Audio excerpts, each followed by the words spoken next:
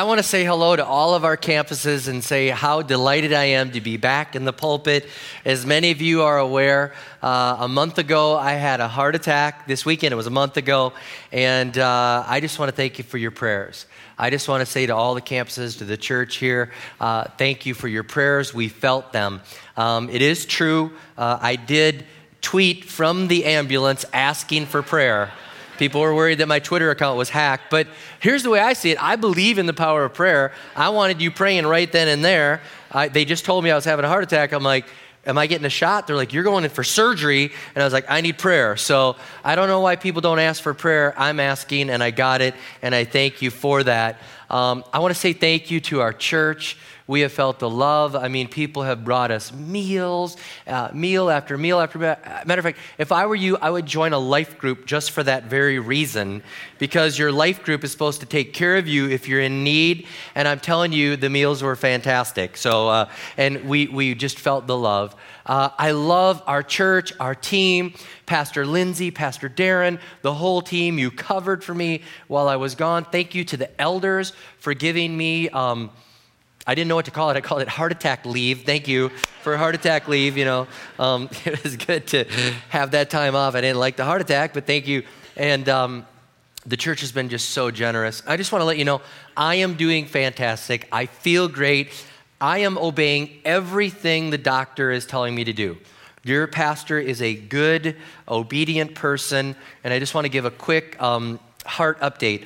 I am in cardiac rehab, and I go there 3 times a week. They hook the probes up to me. I keep pushing my exercise each time. Interesting, there were 3 of us from River Valley at cardiac rehab on Friday.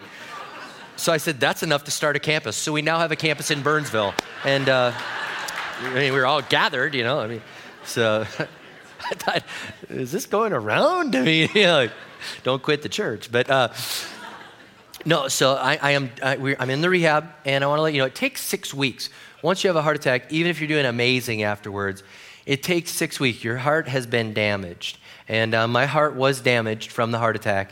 And they said, no matter how good I feel, it takes 6 weeks. I'm limited to 10 pounds of weight to lift. I walk about 2 miles in my workout. It's a lot less than I was doing, but I'm again, obeying everything they say. I'm cleared to preach. I'm not disobeying anything. I didn't have to twist anybody's arm. The doctor was ready to clear me a week ago, but he's like, you know, hey, it's great that your church has blessed you with this. A lot of people have said to me, you know what the message is from this, don't you? And I'm like, what? And they're like, slow down. And here's the thing, you got to understand, it wasn't because of my pace of life. It wasn't even because I had blockage of cholesterol. It was a rupture of my artery. And I would have passed a test the day before the heart attack. So what happened is it ruptured, and then the blood clot acted just like a complete blockage, and that's where I felt the heart attack. I'm on 5 medications now that prevent this, and they've said are going to extend my life. I had 3 stents put in.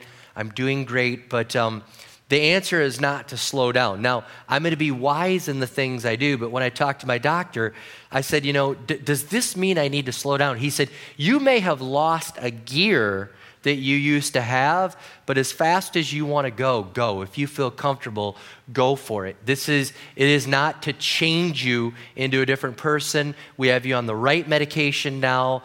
Go as fast as you were created to go. And I was like, can I get that in writing? You know, because that's how I feel. And he just basically said it was genetics. If we could change your genes, we would be happier, but you just had this in your heart, and now that we have you on the right drugs, we believe your future is bright, and we've got you where you need to be. Incidentally, a whole sermon series I was writing in the hospital, and the series, I don't know when I'm going to preach it, probably in the next 3 to 4 months. It's called I Didn't Ask for This, and I'm going to preach that series because there's a lot of things that people don't ask for in life that come their way, and God has given me some revelation for that I didn't ask for this, and now I embrace it, and I have to deal with it, and I think God wants to speak to our church through that. Before I preach, I just want to give you a couple other things. I've noticed a few differences in my life since the heart attack. I'm sleeping more. I used to sleep 5 to 6 hours a night. Now I'm 7 to 8 hours a night. And I think it's just my body healing. And that's different for me. You know, at one point I tried to see how little sleep I could get by on years ago. I don't think that way anymore. But now I am sleeping more than I used to. I have lower blood pressure due to the medication. And when I start to walk or even start to preach, it feels like my body needs to catch up. You know, like my heart needs to get ramped up and get going. When I get to about the 3/4 mark when I'm walking, it feels like my blood pressure and everything is kicked in, and now I feel good. So I'm just letting you know that. With that, I have to catch my breath a little more. And I noticed this week I was talking to some staff, and my words and my mind are working faster than my heart and my lungs are. And as I'm talking to them, I kind of did and they were like, "Are you okay?" Yeah.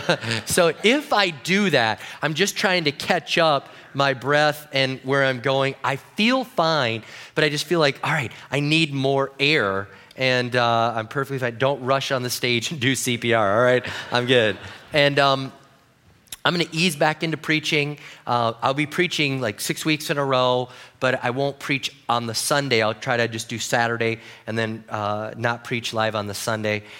I promise this, I won't joke about my heart, okay? I won't joke about my heart.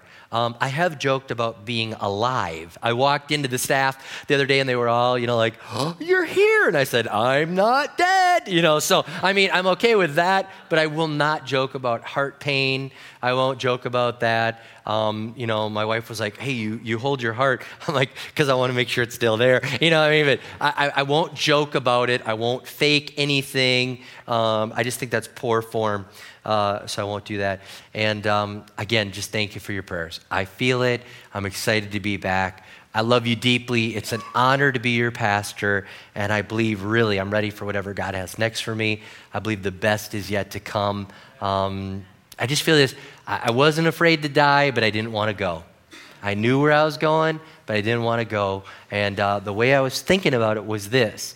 As I process this, this kind of maybe just, again, the way I think, I was like, "Lord, if I would have died, there would have been a really big funeral that a lot of people could have got saved at. So I didn't die, so you must have something more important for me to do than have a large funeral while I'm still young. So I want to know what it is that I'm supposed to do. So if you want me to slow down, I don't think that's going to work because I got to outdo a very large funeral." Does that make sense? Okay, so I'm going to go for it, and we are going to go for it. So, all right, with that, I'm a little nervous on preaching because I was like, what if you're not as funny as you were? And I was asking my family that, and they were like, "You weren't that funny before." So I was like, okay, all right. Yeah. So anyways, but I feel like I'm back. I'm me. I'm ready to roll. And with that, let's go for it. 2015 is a new year. We're going for it. It's a new year. Now, this sermon today is really a state of the church. It's a vision message, and not all churches do this. I wish they would, because I think there's something about setting goals and casting vision and putting numbers out there and goals out there and giving goals and things that you want to do. And then as a congregation, we unite our faith together. Sometimes pastors have goals and they don't share it, and then they know it, but you don't. And I think we can unite our faith and our efforts together to accomplish these things. And I believe this so strongly for our year that as I prayed about it, the theme of the year is greater. The theme of the year is greater. As I prayed about it, I felt God saying it's going to be a year that is greater. And, you kind of get excited. You're thinking, greater, like, what does that mean? And is it greater numbers? Is it greater this? And although there are going to be some significant numbers that will be revealed, as God talked to me and I heard him just speak so clearly to me, it's going to be a greater presence of God. We're going to have greater things that we're going to do numerically and financially and service-wise and all these other things, but God was like, it is a greater year of my presence. And without over-sensationalizing this, I believe that there's going to be a greater presence of God to the point that sometimes we won't be able to even stand in the presence of God. We will have to kneel, like, as we worship. there's going to be times in prayer that you're going to just weep before God. I have a feeling that we're going to see just a breakthrough. There's a sermon series, again, as I charted out the year, we're going to do a 3-part series on healing. And I believe that we are going to see supernatural things take place, that there's going to be a greater presence of God, that it's going to be supernatural. And I think I shared it at Leadership Night. It's not like greater, it's more like greater boom, like coming on us and presence of God and greater. And so I am looking forward to all that God wants to do and believing that it's going to be greater. And with that, Ephesians 3:20 in the Message version says, God can do anything. Anything, far more than you could ever imagine or guess or request in your wildest dreams. He does it not by pushing us around, but by working within us. His Spirit deeply and gently within us. And I believe God wants to do so much more, so much greater than we could ever even ask. And so I'm wondering, why do we settle for so much less than God desires? Why do we ask for so little when He's willing to give so much? Why do we hold back when He says, press in? When He says, see what I'll do if you'll get aggressive? And so with this year, I just was like, God, we don't want to settle. We don't want to just ask for half of what you have. We want to ask for all of what you have. And as I prayed about that, I just was so led to 2 Kings 13. And if you're familiar with the story, we're going to look at this. It's about Elisha and the king of Israel comes to Elijah. If you have your Bibles, turn to me there, 2 Kings 13, because this is a story of somebody that went for half of what God wanted, and God had so much more in store, but he settled for half. And so I just thought, God, we don't want to settle for half. We want to go for it. Now, to set a little background, Elisha is the prophet of God. Elisha is the prophet of God, and Jehoash is the king of Israel. Okay, so Elisha is the prophet, and he has done amazing works of God. And just so you know, the prophet would represent the people to God, and he'd represent God to the people. And he would call the people up to what they should live at. And he would sometimes rebuke them and encourage them and call them to live up to what God saw them in them and through them. Many times the prophets would do miraculous things, and Elisha was one that did many miracles. Matter of fact, the anointing that was miraculous on his life was so strong that even when Elisha dies, you'll see this if you keep reading after our text in 2 Kings 13, you'll see that Elisha dies. And if you keep reading it, you'll see that they bury Elisha. And later on, they're having a battle. This guy dies, and they don't know what to do with him. So they throw him in the grave where Elisha is, and the guy comes back to life because he touches Elisha's bones. There's that much anointing still residual in his body that this guy's like, I'm back for battle. Like, whoa, amazing. That's amazing, okay? So this guy is miraculous. He has faith. He's used of God. And King Jehoash comes to him, and there's a scene here right before Elisha dies. Now, just so you know, some Bibles say Joash, some say Jehoash. It's just an alternative spelling. It's not like your Bible has a mistake, all right? So 2 Kings 13, starting in verse 14. Now Elisha had been suffering from the illness from which he died. Jehoash, king of Israel, went down to see him and wept over him. My father, he cried, the chariots and horsemen of Israel. Elisha said, get a bow and some arrows, and he did. Take the bow in your hands, he said to the king of Israel. When he had taken it, Elisha put his hands on the king's hands. Open the east window, he said, and he opened it. Shoot, Elijah said, and he shot. The Lord's arrow of victory, the arrow of victory over Aram. Elisha declared, you will completely destroy the Arameans at Aphek. Then he said, take the arrows. And the king took them. Elijah told him, strike the ground. And he struck it 3 times and stopped. The man of God was angry with him and said, you should have struck the ground 5 or 6 times. Then you would have defeated Aram and completely destroyed it. But now you will defeat it only 3 times. So this story talks about a bow and an arrow, and there's something about it. And I actually have a bow and arrow with me today, and several arrows, and I'm kind of excited about this. I've got it. And I do promise this to the church here. I promise I will not shoot an arrow, okay? So you do not have to be in fear. I'm not going to shoot one. I'm not going to accidentally shoot one. I'm not going to get faith and shoot it, okay? And everyone that's at a video campus is like, I'm so glad we're on video. All right, but I'm not going to shoot one.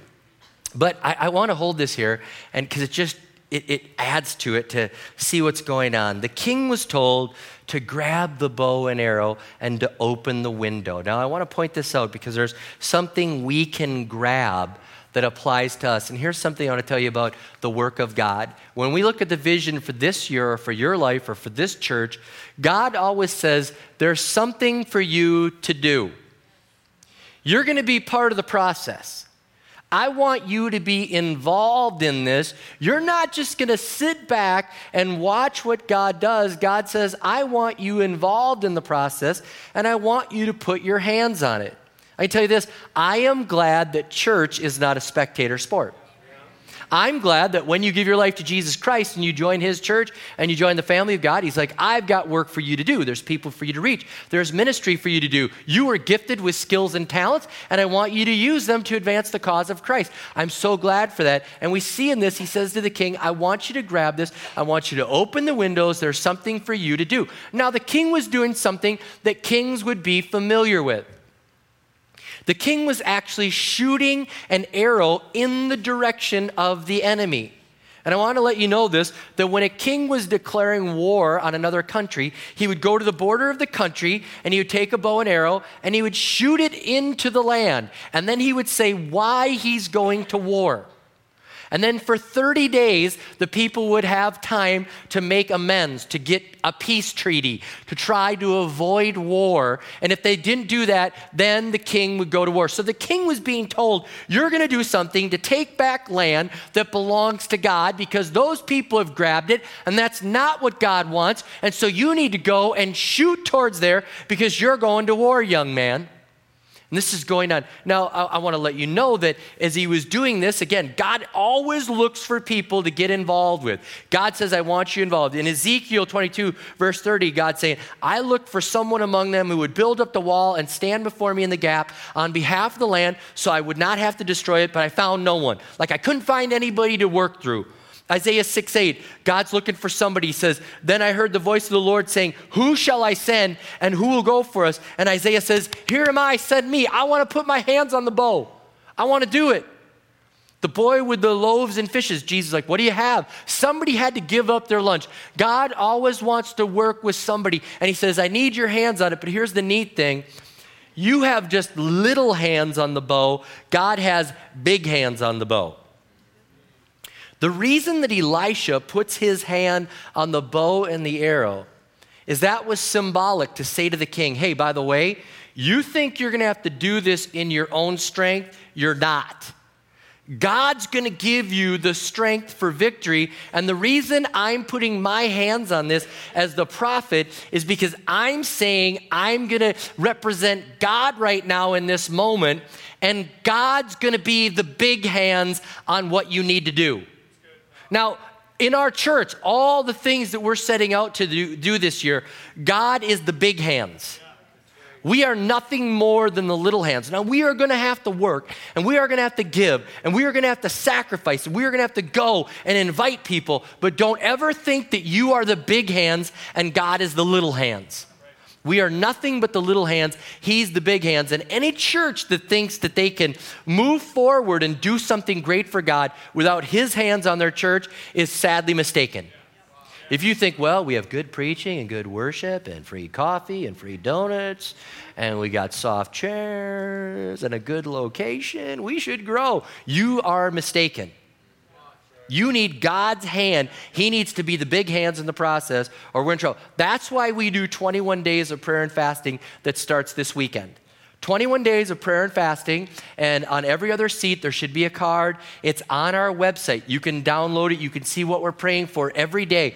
Why? Because we acknowledge at the start of this year on the Vision Weekend that God is the big hands and we are the little hands.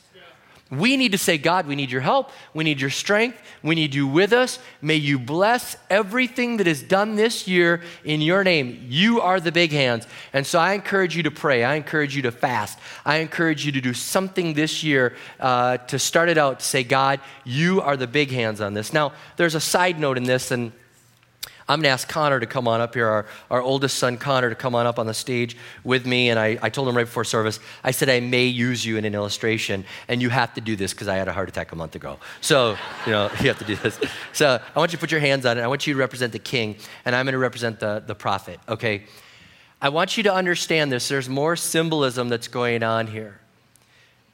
The king knew that Elisha was dying. He knew it. It talks about that. He weeps. Oh, no, you're going to die, okay? So he's sad.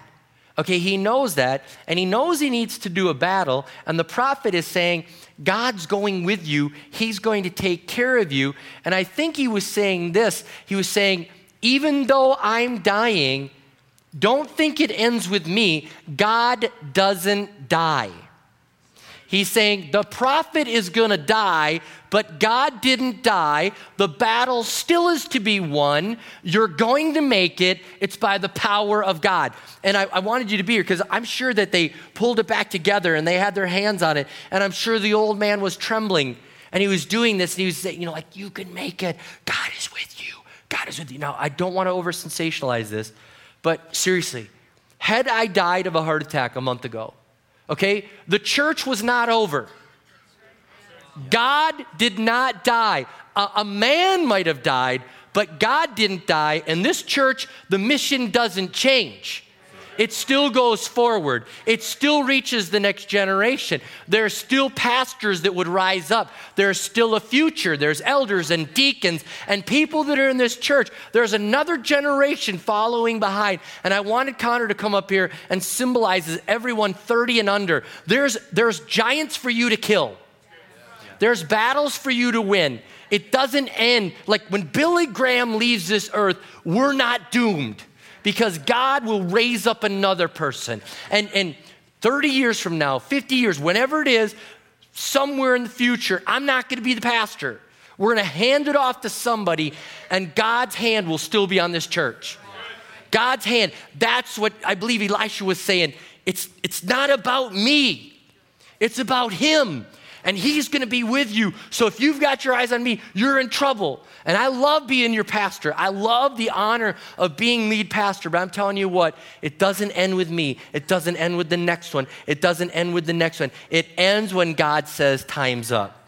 So if you are 30 and under and you're of a younger generation, let it be symbolic here, man. There will be a torch to hand to you. There will be a church to handle you. There will be lost people that need you to reach them. There's more ministry for you. There are greater works that you can do, and you need to receive that. Thank you for being up here, son. Love you. Notice how much nicer that was? I didn't say take your seat. You notice that? Yeah. That's an old joke. I still pay for that one. All right. So here's the interesting thing. After he shoots one, then the prophet says, go ahead, shoot. Strike the ground. Some people believe that he tapped the ground. Some theologians believe that he just took the arrow and tapped the ground. Others believe he fired the arrow. It doesn't matter. The significance is an arrow had to hit the ground, and it was in the king's hand. Now, I want you to understand this. There was something going on here supernatural that God's like, the amount of times you hit the ground is the amount of victory. So the victory is resting in your hands. You're the little hands, but your effort in this is going to determine how much supernatural is going to join the natural. Isn't that crazy? Leaders, we ought to pause for a moment there. If you lead anything for the Lord and you realize the power that is in your hands, if you go halfway, people suffer. If you give us half your gifts, we suffer. Opportunity is lost. People miss out because you went halfway. And so the king goes 3 taps. That's it, 3 taps. 3 arrows total. The prophet gets so angry. He's like, why did you do this? Why did you pause? You're only going to get half the victory. Now, we know that most quivers in the day had 8 to 12 arrows in it. So he didn't even go halfway, really. He did less than half. And the prophet's so angry. Why did you do this? Why did you stop? And it's too late for us to change the story here, but it's not too late for us to change the story with us. Why do we stop halfway? Why do we go halfway with God's blessings? Why do we only obey half of the distance? Why do we want to compromise with the world? Why don't we want total victory over the sin? Why don't we want to really go after it with kingdom builders and tithing and serving and leading and doing all the things that God has called us to do? You say, go on a global team. How about if I send somebody? I just go halfway. I'll send a little money. Why do you want to go halfway? Why do we do that? Maybe it's like, well, I just didn't want to look too crazy, shooting the arrows, and people might have thought. Why do you get crazy for your sports team, but you don't want to be crazy for God? Why don't you want to have zeal for him? We know this. God hates lukewarm behavior. He says in Revelation, lukewarm, I'll spit you out. He's like, I can't stand people that tap 3 times. And what's crazy to me is we've got a king going halfway with a prophet that asked for a double portion. How crazy is that? Because Elisha was an understudy to Elijah, and Elijah had a lot of power with God, and he goes, I want double of what you have. So we've got a double portion prophet and a halfway king. So you can just, Elijah, if you think there was blood boiling, you don't even know how mad Elisha was. You should ask him someday in heaven, all right? I'm thinking about this, and I'm looking at this, and I'm wondering, why did he go halfway? Why do we go halfway? And then I thought, what if he'd have gone all out? What if he'd have just said, you know what, God? If this is going to get victory, I will tap 1. I will tap double tap. I'll tap a triple tap. I'll tap more. I will empty the quiver. I want it all. Like, if I'm going to say I got nothing left, what more do you have for me, God? I'm going to borrow some arrows from somebody else and throw more down. That's how we should be. That's how we should live. I made a mess. Thank God for interns. All right. Got to start somewhere. All right. Why don't we go that way in our own life? Why don't we go all out? Why don't we say, God, we want everything. We want everything. We want everything. I think God would have paid attention, because the way I see it in the Bible, God, when you go all in, 2 coins, that's all you got. God's like, that catches my attention. When Solomon makes a sacrifice way more than what was expected, God's like, what do you want? Anything you wish for, I'll grant it. It was after extravagant going all in, emptying everything on God. That's the way our God is. So with that being said, very quickly, 2015 is going to be a 6-arrow year. It is going to be a 6. We are not going to do 3. We're going to go to complete victory. And with that being said, I believe this. I'm going to go fast through this, but I believe we're going to grow by 2,000 people in 1 year. Now that is adding an incredible amount of people. How can I say that? Like last year in 2014, we grew by 893. We're going to open our new Shakopee campus, and I believe God's hand of favor is going to be on that. We're going to see explosive growth, but that doesn't mean the other campuses are off the hook. We are growing, and we cannot be complacent. This is a 6-arrow year. And I want to let you know, when I set these goals, I was living in the tension of, is that a 3-arrow goal, a 6-arrow goal? Is that a 20? Lord, I don't want to go halfway, but I believe that is bold and audacious, and we're going after it. I believe that we're going to open 2 new campuses, and Lord willing, one of those will be in downtown Minneapolis. It's happening this year. Needs to. I believe Kingdom Builders is going to hit 5 million this year. Last year, we hit 4,457,000, which is our largest ever. And people are like, are you sad that you didn't hit 5 million? No. The year before was 2.8. The year before that was 1.6. Are you watching what God is doing? We're going to hit 5 million this year. And here's something exciting. When Minnetrista raised their money to get in the building, the very next year, they gave the same amount to Kingdom Builders for missions.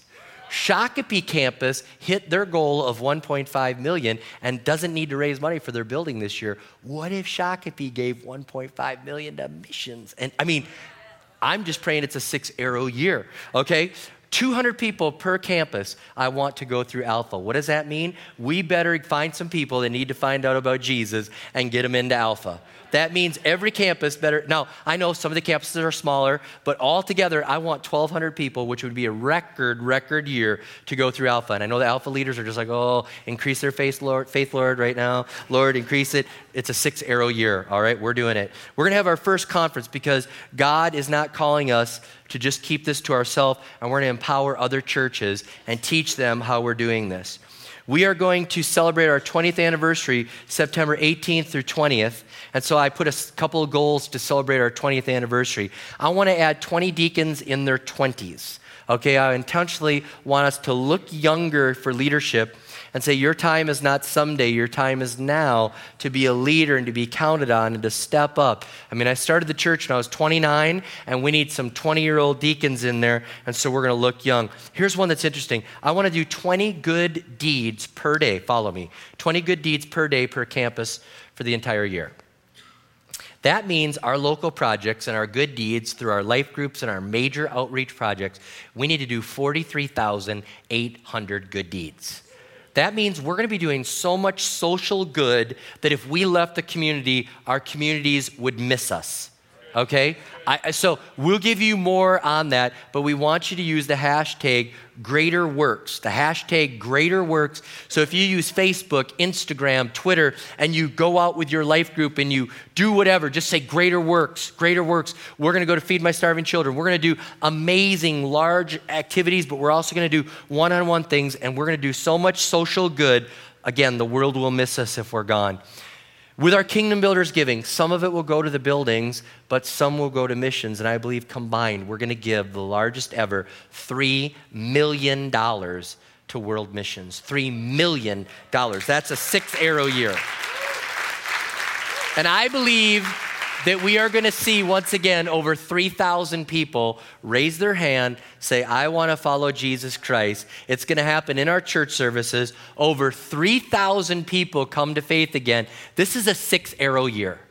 This is a 6-arrow year, and it's all starting with 21 days of prayer and fasting as we start this weekend. And I'm asking God, help us to have a 6-arrow year.